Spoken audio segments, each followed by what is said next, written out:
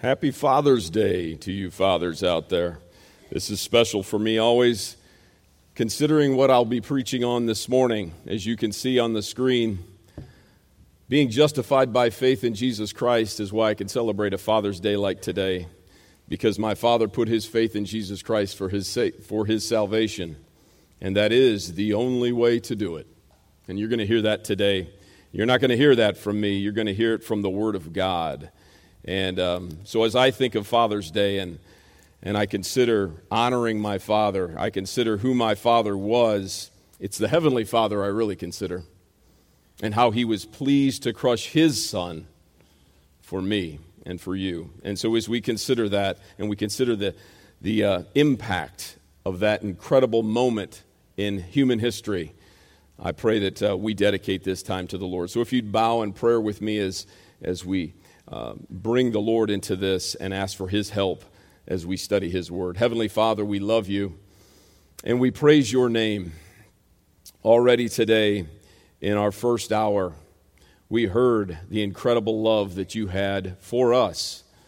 This idea that all we could bring to you was our sin, but you brought us righteousness through your grace by faith in your completed work on the cross. What a beautiful thing. And we thank you for that. It's not us first. You first loved us.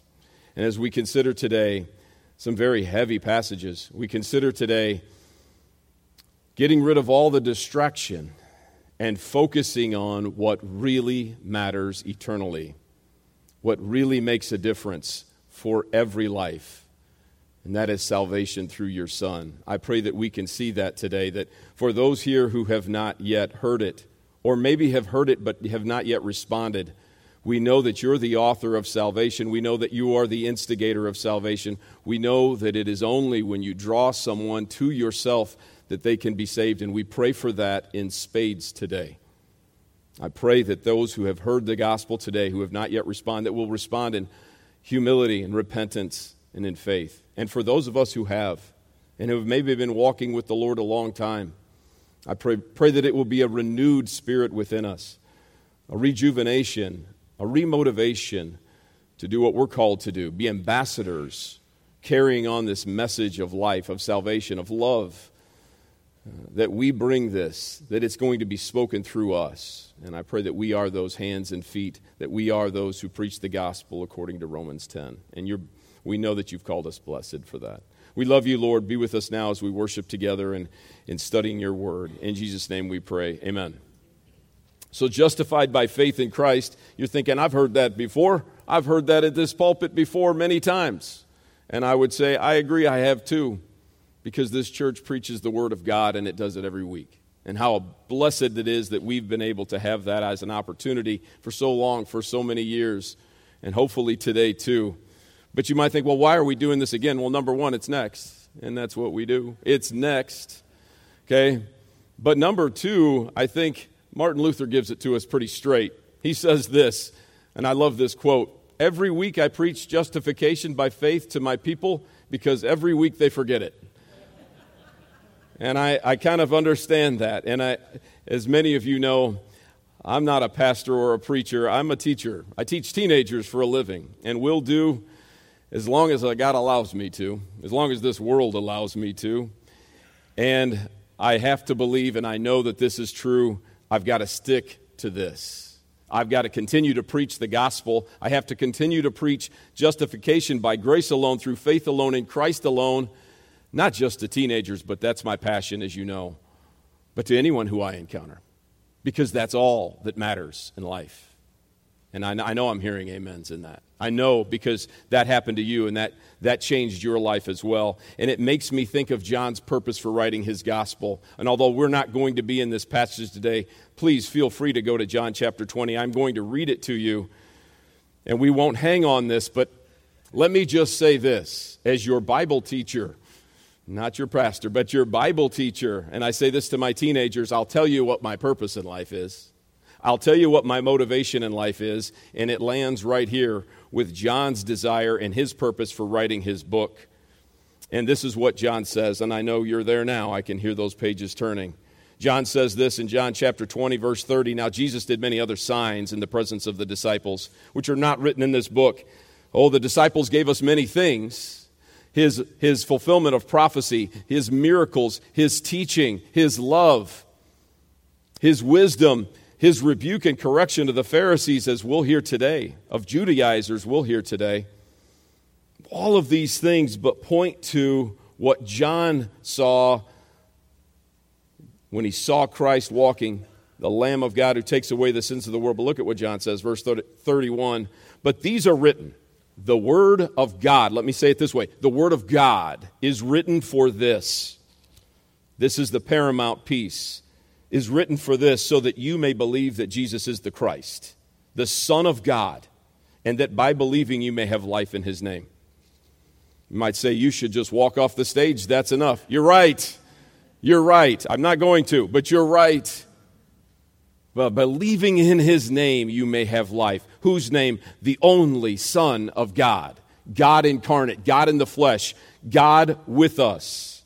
That is the purpose of my life. That is the purpose of why I teach. That is why I'm amongst junior hires and high schoolers all the time. If you're wondering, you're deranged. No, I'm not. I'm changed. I'm motivated because of what happened to me. A passage I keep, and this is a kind of a beat-up piece of paper that I always keep in my Bible to remind me every school year why I do what I do. And let me share it with you. Paul says this is his sentiment, and the reason I can connect to it because I have the same spirit he did, and you do too if you're in Christ. And he says this, I preach the gospel, and that gives me no grounds for boasting. I have no grounds for boasting. There's nothing in me. There is absolutely nothing in me. Dave Krumbacher this morning quoted Jonathan Edwards and says, you know, we do bring one thing to the gospel show, and it's our sin. If you can boast in your sin, that's one thing. But I have nothing to boast in, but look at what he says. 1 Corinthians 9:16, if you're wanting to jot it down, necessity is laid upon me. I stand here today and anywhere else I speak because necessity is laid upon me. What some would interpret that as being a divine compulsion. I must, I have no choice. You feel it? Christian, you feel it? I have to. It's laid upon me. Woe to me if I do not preach the gospel. I keep that in my Bible, reminding me of the passion that I should have, that I have to have, that I must have as I consider these things. I was recently criticized, and I've been criticized for a lot of things, and many of them are good and right, and I need to continue to learn from them. But one of them, a criticism from a parent, was, you know, Mr. Johnson, you preach salvation too much.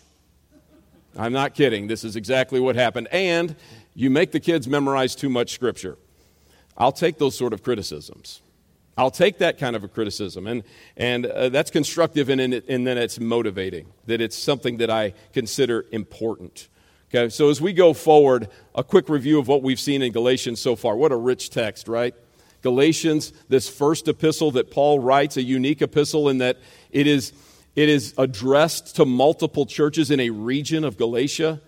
And what we've seen thus far in this incredible book is his purpose for writing it. And if you're, and I would like you to turn to Galatians chapter 2 today, but if you're going there and you look at Galatians chapter 1, we've covered this already, but what Paul is going to establish is his authority as an apostle, the authority of the gospel, and that's the only reason that apostles had authority, was so that they could proclaim the gospel. It's the only reason I would be gifted or anyone else would be gifted to teach the word of God is to build up the saints to proclaim the gospel. But here's what Paul says. His purpose in writing this rich text, this important text, is this. Even if we or an angel from heaven should preach to you a gospel contrary to the one preached to you, let him be accursed. Accursed. Devoted to eternal destruction. Heavy-duty stuff. In the Greek, this is big. We don't change the gospel. And I'll just give you a preview of what we're seeing today. We need to be careful to never change the gospel. What do I mean by that? Add something to it. Add something to that's on our wall over here, or take something away from it. You see the words here. You're accursed if that happens. To the one we preach to you, let him be accursed, as we have said before. So now I say again, repeating it, double downing on it. If anyone is preaching to you a gospel contrary to the one you received, let him be accursed. devoted to destruction. Paul's focus is my focus, and it should be your focus. Preach the pure gospel. That's what we hear here, and we've been blessed with it. That's what we've seen. Continuing on this review of what we've seen so far, as I mentioned, Paul validating and authenticating the message. Paul defends his call as an apostle, and he does so very well and eloquently. And we know he learned from God himself, called by Jesus himself, saw Christ on the road to Damascus, this incredible, miraculous encounter where Paul didn't save himself. He didn't justify himself. God did that, changed his life. And his motivation is the same as ours, I pray. And he defends his call as an apostle to the Gentiles and the danger of false teaching. And that's what we've seen up to this point. And then he, as we saw last week, in that incredible message we heard last week, that he confronts Peter to his face because he was getting in the way of this perfect, pure, genuine, eternal gospel. Dangerous place to be, right? And so Paul then confronts Peter publicly for supporting those, just subtly supporting those who were adding to the gospel, these Judaizers who we'll look at one more time this week. And that would hold them back potentially. Now, what's beautiful about all of this, as we consider the review and we consider what Galatians has shown us thus far, is God's in control, right? His providence overrides everything, right? God is in control of salvation. He's in control of your life. He's in control of who you encounter, who you don't encounter, what you do next, what you want to do and what you aren't going to do. He's in control of it all. What is our job? To do His will, the very next right thing according to His will. And when we stumble and when we fall, we repent and we come back and we do the very best that we can because we love Him, because we're motivated by this. So here's what we're going to see in these passages in Galatians chapter 2, which is where you will be now. What we will see in these passages is this: justification by faith alone. Should preach the whole thing on that, and guess what? I might. We may not get past one. Pastor Kevin and I talked about this, and he said, I don't know if you're going to get past. You probably won't, but that's okay, because if I landed there and stayed there for 2, 3, 4 hours, that would be just fine. That would be just fine. But what we see in these passages is justification by faith alone, that we are made righteous by Christ, by faith in Christ and what He's done. Paul's response to those who were criticizing him because of these freedoms in Christ that he was proclaiming. His response to that criticism, and then this beautiful, and I really do want to get to this, our union with Christ, what that means. How that then affects us. How then shall we live? So important, so critical, because we don't just take the gospel and hold it. We don't put a basket over our light. We're ambassadors handpicked by God for salvation, sanctification, and His and glorification eventually, and in the meantime, proclaiming this incredible word. And then why legalism is so severe. So that's where we're going to go today. This is our ideas that we're going to hit today. Great quote I saw from Dr. Andy Woods, and I love this quote because it helps us to understand the focus of Galatians chapter 15, or Galatians chapter 2, 15 through 21. He says this: many people believe that verses 15 through 21 represent the high point of the entire letter. Maybe. Just his opinion. Had it not been for verses 15 through 21 in this chapter, in our Bible, and on this page, had the Holy Spirit not used these words to work in the hearts of the church reformers, or words much like it in Romans, I would add to that, the Protestant church likely would not exist. If you think about it, had God not given us His Word, had God not given us His inspired eternal Word, that when people actually read it, when they actually studied it, and it wasn't held from them by the church, it wasn't distracted from, it wasn't twisted and distorted, when they finally read it, when someone like Martin Luther and John Calvin finally read it, it made a change in their life that lasted forever. And you say, well, let's hear about some of these guys. Well, here's Martin Luther again. Look at what he says about Galatians. The epistle of the Galatians is my own epistle. He took it captive for himself. I have betrothed myself to it. He says, it is my Katie von Bora. That's his wife's name. Just think about that. And I know you men out there who have godly wives, they want a man who holds this word and betroths it to themselves. They want you to love this and this God of ours more than them. And if you do, you'll be a great husband. If you do, you'll be an amazing husband because you betrothed yourself to it. What does John Calvin say about this letter and the concept of justification? Justification by faith is the hinge on which all true religion turns. It's that critical. So do you think the Reformers thought this was an important passage? I would say, oh yes, definitively yes, they did. So as we consider this and we consider what these men thought, let's look at Galatians 2:15 through 21, and I'll read it through, and then we'll break it down. Galatians 2:15 through 21, coming off of this incredible and epic confrontation between Peter and Paul, and this is a continuation of it, a defense of why, the doctrine that backs up why he challenged Peter in this way. Here's what he says: we ourselves are Jews by birth and not Gentile sinners. Yet we know that a person is not justified by works of the law, but through faith in Jesus Christ. So we also have believed in Christ Jesus in order to be justified by faith in Christ and not by works of the law, because by works of the law, no one will be justified. But if in our endeavor to be justified in Christ, we too were found to be sinners, is Christ then a servant of sin? Certainly not. May it never be. For if I rebuild what I tore down, I prove myself to be a transgressor. For through the law I died to the law, so that I might live to God. I have been crucified with Christ. It is no longer I who live, but Christ who lives in me.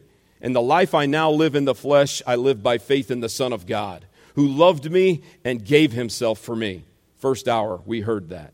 I do not nullify the grace of God. For if righteousness were through the law, then Christ died for no purpose, for nothing. Ooh, that's heavy. So let's break down verse 15 first of all. Let me reread that to you. We ourselves are Jews by birth and not Gentile sinners. That sounds like heavy language there.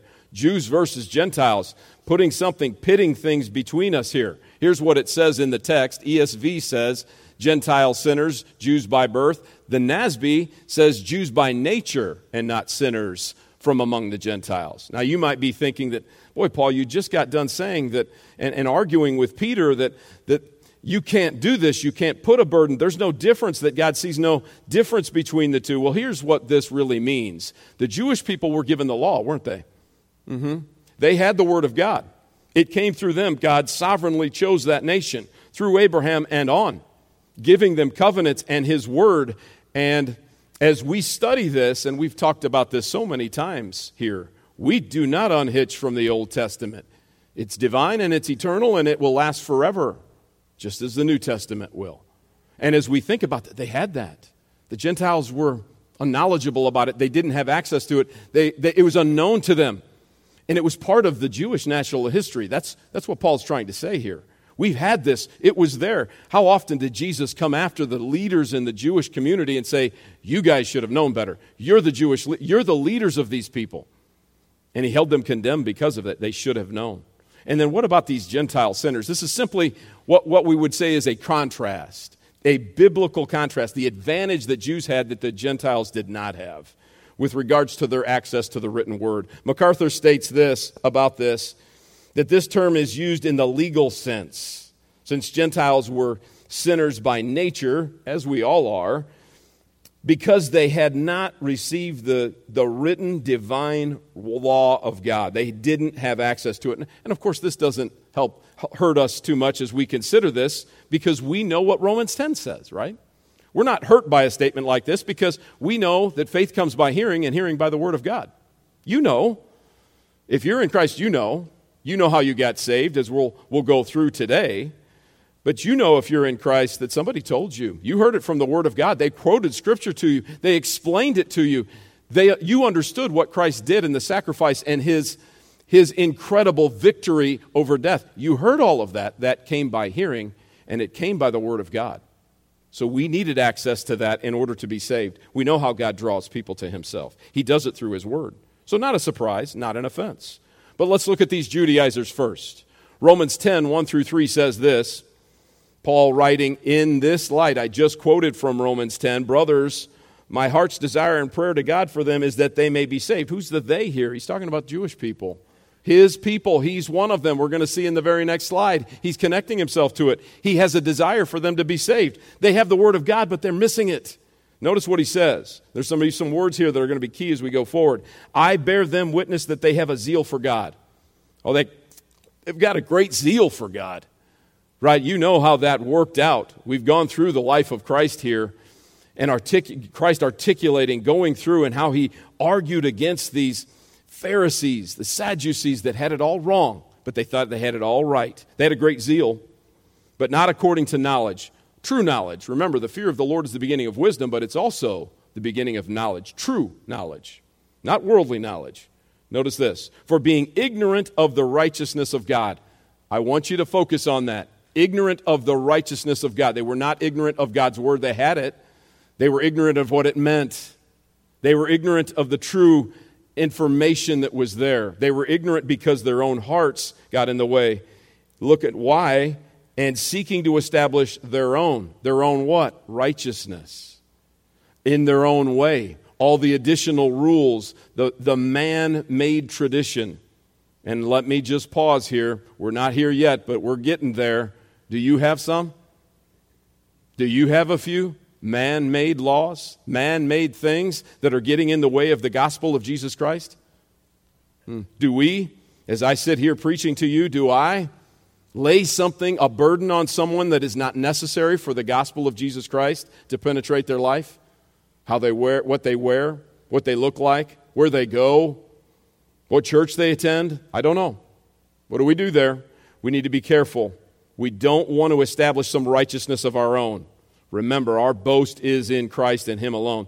They did not submit to God's righteousness. His way, which has been established from the Old Testament to the New. Nothing new. This is not rewriting the book. It's explaining the book. That's what we're dealing with here. What does Paul say about himself? Paul says this. He doesn't just point the finger. He says, me too. Look at this. The context of this passage is he is addressing Judaizers again. Those who are professing believers who are attaching Jewish law, Jewish ceremonial law, tradition to the gospel, trying to burden people with it. Though I myself have reason for confidence in the flesh also. He's speaking of his ability to be a great Pharisee. If anyone else thinks he has reason for confidence in the flesh, I have more. Circumcised on the 8th day of the people of Israel, of the tribe of Benjamin. I mean, he's given his stats. A Hebrew of Hebrews. As to the law, a Pharisee. Taught by Gamaliel, we know. The man amongst men. As to zeal, he just uses the same word again. Remember? We just saw that in the previous slide. Zeal, they got it. He had it too. As for zeal, a persecutor of the church. I thought I loved God so much, I thought that this blasphemy, I was going to go after it, and I was going to go after it with all I had to the point of violence. That's how much zeal I had. But look at what this. As to righteousness under the law, I was blameless. I'm going to go back a slide again. He had his righteousness, but what did he not have? God's righteousness. He didn't submit to that. He submitted to his own. Boy, there's a danger in the human heart for this. People who are never, ever going to don the doors of a church, many of them have satisfied their own conscience to believe that they are good enough. And why? Their man-made law, their man-made rule. I'm better than that guy. I've done these good things. I think the balance is in my favor. What a dangerous game to play. What a dangerous game to play. Some have said that the most dangerous statement that can be made by any so-called Christian is this, that Jesus is a way to salvation. Jesus is a way. He's a truth and He's a life.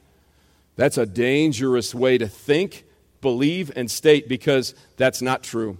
He's the way, the truth, and the life, and no man comes to the Father but by Him. It can't be our righteousness, no matter how zealous it is. No matter how good you look, it can't be that. Well, what about these Gentile sinners? Ephesians 2:11 through 12 says this, therefore remember that at one time you Gentiles in the flesh called the uncircumcision by what is called the circumcision, Jews versus Gentiles, which is made in the flesh by hands. Remember that you were at that time separated from Christ, alienated from the commonwealth of Israel, strangers to the covenants of promise. That's what these Gentile sinners are. They didn't know because they didn't have the word. They didn't have the hope. They didn't have the promise. Oh, what a blessed time we live in when we have the full, complete, and perfect Word of God in front of us to study every day. And although this is not part of my sermon today, I just feel compelled to tell you, do you know how special that book that's in front of you and in your lap is? Is it so special that it's how you start your day or end your day? Is it so special that that's what you lean on, dive into, dig into when things get tough or when things are great? Right? Is it your life? Is He your life? Is the living Word of God, Jesus Christ, your life? That's what they didn't have and you do. They didn't have it. You do now. What a great time to be a Gentile when we know this and have this. They had no hope and without God in the world. Now let's look at that contrast between these two, Romans 9. If you're moving around with me, you might. Romans 9, look at the contrast. Paul speaking of Israel's unbelief, and remember his love for Israel. We've already heard it. He's reminding the reader, you and me, that those who receive, that there's going to be judgment because of our sin. Every man's sin. Mine first of all, but all of ours. We take this personally when we read God's Word. The judgment is coming. And judgment's coming, and there's something that needs to be done. But look at the contrast. What shall we say then? That Gentiles who did not pursue righteousness have attained it? That is, a righteousness that is by faith? That Jews couldn't, but Gentiles can? But that Israel, who pursued the law, who lead to righteousness, did not succeed in reaching the law? And he's saying, is it just now God's choosing Gentiles over Jews? Does that seem fair? And think the prodigal son parable. There's a lot of Jews that had a real problem with the Gentiles coming in because all this time they're trying to pursue the law. They're trying to be righteous in their own eyes and what they think is in God's eyes. And how could these Gentiles who have never done anything and never followed these strict laws, how could they possibly be brought in? But he gives an answer to this. Well, why? Because they didn't pursue it by faith. It's as simple as that. They pursued it by their own will, their own energy, their own strength, their own grit. That we honor in this country, don't we? Pull yourself up by the bootstraps. Get this done. You can do it. You pursue it by faith. That's what they didn't do. But it was based on works. They've stumbled over the stumbling stone, as it is written. Predicted. Isaiah 8:14 combined with 28:16. Behold, I am laying in Zion a stone of stumbling and a rock of offense. Whoever believes in him will not be put to shame. That's for the Jews. That's a stumbling block. It's tough. Saved by grace through faith. I can't do it myself. That's tough. So let's look at justification. Verse 16. Let me read it again. 2:16. Here's what it says. If you're back there. 2:16 says, yet we know that a person is not justified by works of the law, but through faith in Jesus Christ. So we also have believed in Christ Jesus in order to be justified by faith in Christ. And by the works of and not by the works of the law, because by the works of the law, no one can be justified. Let's see who's that includes. Everybody. No one can be justified by their works. Not a single one of us. We cannot do this. As we consider John 3:16 that everybody knows. Well, I don't know if they do it anymore, but for years it was behind the goalpost. Everybody sees John 3:16. Tim Tebow puts it on his eye paint. I mean, John 3:16, God so loved the world that he gave his only son that whosoever would believe in him would not perish but have everlasting life. Everybody knows that. But they stop, don't they? Well, that's good. Well, I read that one. What about 17? What about 18? God didn't send his son to condemn the world. We know that. But in order that the world might be saved through him. But then if they stop there, that's not enough either. What's John 3:18? Whoever believes in him is not condemned. But this is a critical piece. But whoever does not believe is condemned already. See, we can't deliver the gospel message if we only talk about heaven. If we only talk about being saved, about bliss. See, the gospel message is good news because there's already bad news that you and I are responsible for. This is not God that did this. This is you and I that did this. We are the bad news. We're walking bad news. We ooze with bad news because in ourselves we are doomed. We are doomed. Let me finish John 3:18. Whoever does not believe is condemned already. Why? Back to John's purpose of writing his book. Remember from John 20, verse 30 and 31. Why? Because he has not believed in the name of the only Son of God. John intentionally says only Son of God. So as we look at justification by faith, we need to break this down. We think about this. Martin Luther says, if justification, speaking of this, if it is lost, all true doctrine is lost. If we don't understand justification, we don't understand true doctrine, and we don't really have a church. If we don't process and understand what that really means. So let's take a look at this. This is the passage. What it tells us very distinctly are these 2 points. A person cannot be justified by the works of the law. Cannot. And a person can only be justified by faith in Christ. If you think you're repeating yourself a lot, you are right. That's what good teachers do. I'm going to repeat myself. Cannot and can only. Underlined, bolded. Cannot, can only. And for you believers out there, we got to keep this resonating within our souls as we're always ready to give a defense for the hope that we have within us. That it's exclusive, we don't compromise on it. We're in a world, and if you went through my Sunday school series with me, we're in a world of compromise. Just get along, just be kind, just give in, don't offend people. Folks, with gentleness, respect, and love, you are in the business of offense. The cross is an offense. We just saw it. It's a stumbling block for people. We can't lose this. We can't have this. So, can you justify yourself according to the Old Testament? Job thinks not. Look at what he says. Job answered and said, "Truly, I know that it is so. But how can a man be in the right before God?" Great question. How can I do it? If one wishes to contend with him, one could not answer him once in 1,000 times. Can you really? Have you ever thought about this? And by the way, you should, because all of us will face him. Are you going to be able to say, I'm going to come into your kingdom because of this? Your answer is one word. You point right back at him if you're in Christ. Why can you come? Now, this isn't a conversation. You don't have to get the right answer. Your right answer is decided here in the living years, but you think that your own righteousness is going to do this? Do you believe that? Can you contend with him? Can you defend your life? Can I? Can you defend yourself even for this morning's sins? Can I? No. Verse 20, skipping down, though I am in the right and with my own mouth. What do I say? My own eyes, my own heart. My own heart would condemn me. Though I am blameless in my view, he would prove me perverse. Crooked. Keep that in your head as we go forward. What does the psalmist say? Hear my prayer, O Lord. Give ear to my pleas for mercy. In your faithfulness, answer me. In your righteousness. Key here, his righteousness, enter into judgment with your servant. You would only say that, by the way, if you believe he's redeemed you, if you believe that righteousness comes through him, if you believe you are blameless in his sight because of the blood of Christ. It's the only way you'd say that. For no one living is righteous before you.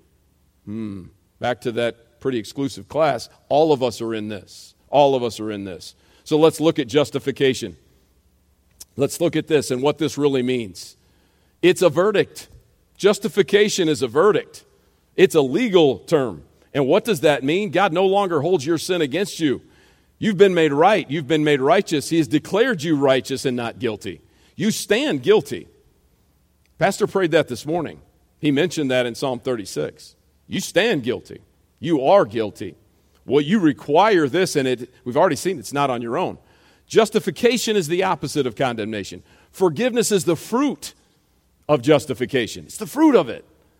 What a great feeling that is. And any of you who have been justified, who've received that redemption, you feel it. The forgiveness of sins, that weight has been lifted. And that substitutionary death of Christ, that incredible imputation of his righteousness is the basis for it. Heavy stuff. That's what justification really is. Well, you think, there must be other passages about this. That's true, there is. Before we get to them, let's see what John has to say. Johnny Mack usually has some good stuff to say about this, and I loved this quote. Just worked right in with the passage. Here's what he says about this. Justification is the opposite of condemnation. I said that earlier. Condemnation says you're guilty. Justification says you're not guilty. Condemnation says you're evil. Justification says you're righteous. Condemnation says you're bad. Justification says you're good. It's a legal term. It's a law court term. To condemn someone is to declare them guilty. To justify someone is to declare them not guilty. And in the Bible, justification is God's free, gracious act by which he declares a sinner not guilty. forgiving and pardoning that sinner and accepting him into fellowship. That is the foundation of true religion. We heard that already. We've already heard that from another great. True religion. This is where it starts. It pivots on it, right? According to Calvin, Christianity and the gospel. This is how essential justification is. And I'm going to tell you, sinners out there, I'm with you, I'm preaching to myself, you need it. You don't just need it, you're desperate for it. You eternally require it. This is where we stand, and what an important thing. So let's look at some of this. Jesus speaks of his position here. Truly, truly, I say to you, whoever hears my words and believes him who sent me has eternal life. John just hitting us over and over in his gospel. He does not come into what? Judgment. It's coming your way, it's coming my way, but has passed from death to life. Truly, truly, I say to you, he's really coming home with it. An hour is coming, is now here, when the dead will hear the voice of the Son of God, and those who hear it will live. Two ways to look at that. There is an Ephesians 2 element to this, that you're dead in your trespasses and sins. Dead men can't do anything. That you're on your path to destruction, just like the rest of the world, following the prince and the power of the air. You are following Satan, whether you realize it or not. But then, of course, Ephesians 2, verse 4, but God, rich in mercy, right? There is something that makes you alive that is not within you. It's not in yourself. It's in the Lord. There's that element, that spiritual element. But man, there's a reality that for the believer, we will rise. Many of you know my brother-in-law just passed away. Great man of God. Imperfect, though, as he would say if he could. Imperfect in every way, as he would say if he could. Missing the mark in every way, as he would say if he could. But he's in glory today, and I can tell you why. It's because he did this. Hears God's word and believes in him who sent him. He believed it. He repented and he believed. He accepted that. Grace by faith in Christ alone. Not in himself. And he is going to be resurrected. I considered my father earlier on. Had to deliver his sermon at his funeral. But I did it with hope. I was able to do that because I know, I'm certain. Dave Krumbacher this morning in Sunday school mentioned that over and over and over again in 1 John brings up to know. I know it. I'm certain of it. He even mentioned, added, I have confidence in it. I want you to have that.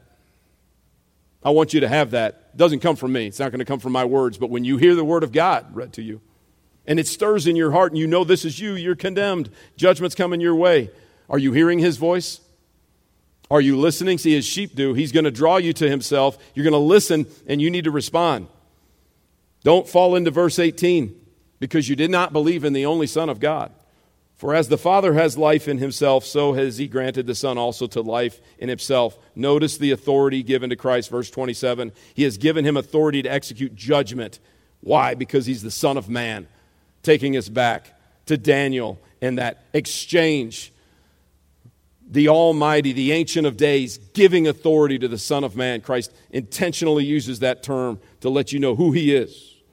Justification by faith, continuing in Philippians 3, 8 through 9. Indeed, I count everything as loss. He's not talking about stuff. He's talking about his Jewish laws, his self-righteousness that he believed was his because of the surpassing worth of knowing Christ Jesus as my Lord. For his sake, I have suffered the loss of all things, certainly physical things, but he's talking about his self-made, self-righteousness, religion, and count them as rubbish in order that I may gain Christ and be found in him, having not a righteousness of my own that comes from the law, but that which comes through faith in Christ. That which comes through faith in Christ. The righteousness from God. He knows him, and God knows Paul. That's the idea here. And we think of this knowing, gnosis, experiential, personal knowing. Not just I know of you, I know you. That experience Mary had at the tomb. She thought Jesus was the gardener. Until when? He said Mary. He knew her and she knew his voice. Gets me every time. Knew her and he knew her and she knew him. That personal, I love him, he loves me. because her righteousness came through faith in that man too, that God-man too. What does Spurgeon say about this? Saving faith is an immediate relation to Christ. Immediate. Saving faith is immediate. You don't have to keep getting saved every day. Sanctification is a different animal. Justification is a one-time deal. God doesn't need multiple tries at it. Oh, that one didn't stick. I'm going to try to give you some grace today. Oh, I missed. He doesn't miss. He doesn't miss one of you. It's immediate relation to Christ, accepting, receiving, resting upon Him alone for justification, to be made right, so I'm not guilty, sanctification and eternal life by virtue of what? God's grace. So I think he's considering this. I like to say that every once in a while, don't I? I think so-and-so's thinking about that. I know he's thinking about the Word of God, so I'm safe. But I think he's thinking this: by now the righteousness of God has been manifest apart from the law, although the law and the prophets bear witness to it. We're not throwing it out. We don't throw it out. Oh, it's important. It shows us He always knew, He always will know, He predicted it, He lived it, He fulfilled it. He's letting you know you're missing the mark. The law shows us we need a Savior. The righteousness of God, we see it again, imputed through faith in Jesus Christ for all who believe. There is no distinction. All have sinned and fall short of the glory of God and are justified by His grace as a gift through the redemption that is in Christ Jesus, whom God put forward as a propitiation. Yet another connection to what we heard this morning. The mercy seat is the derivative of the Hebrew from this. When you need it, man, your sin and God's holiness, there is a vast separation. There is a vast separation. Remember how crooked and worthless and unworthy we are, as Job and David made mention. And Paul is making mention. You need some propitiation. You need someone to satisfy that offense to God's holiness. You need somebody to satisfy that wrath of God. That's what that means.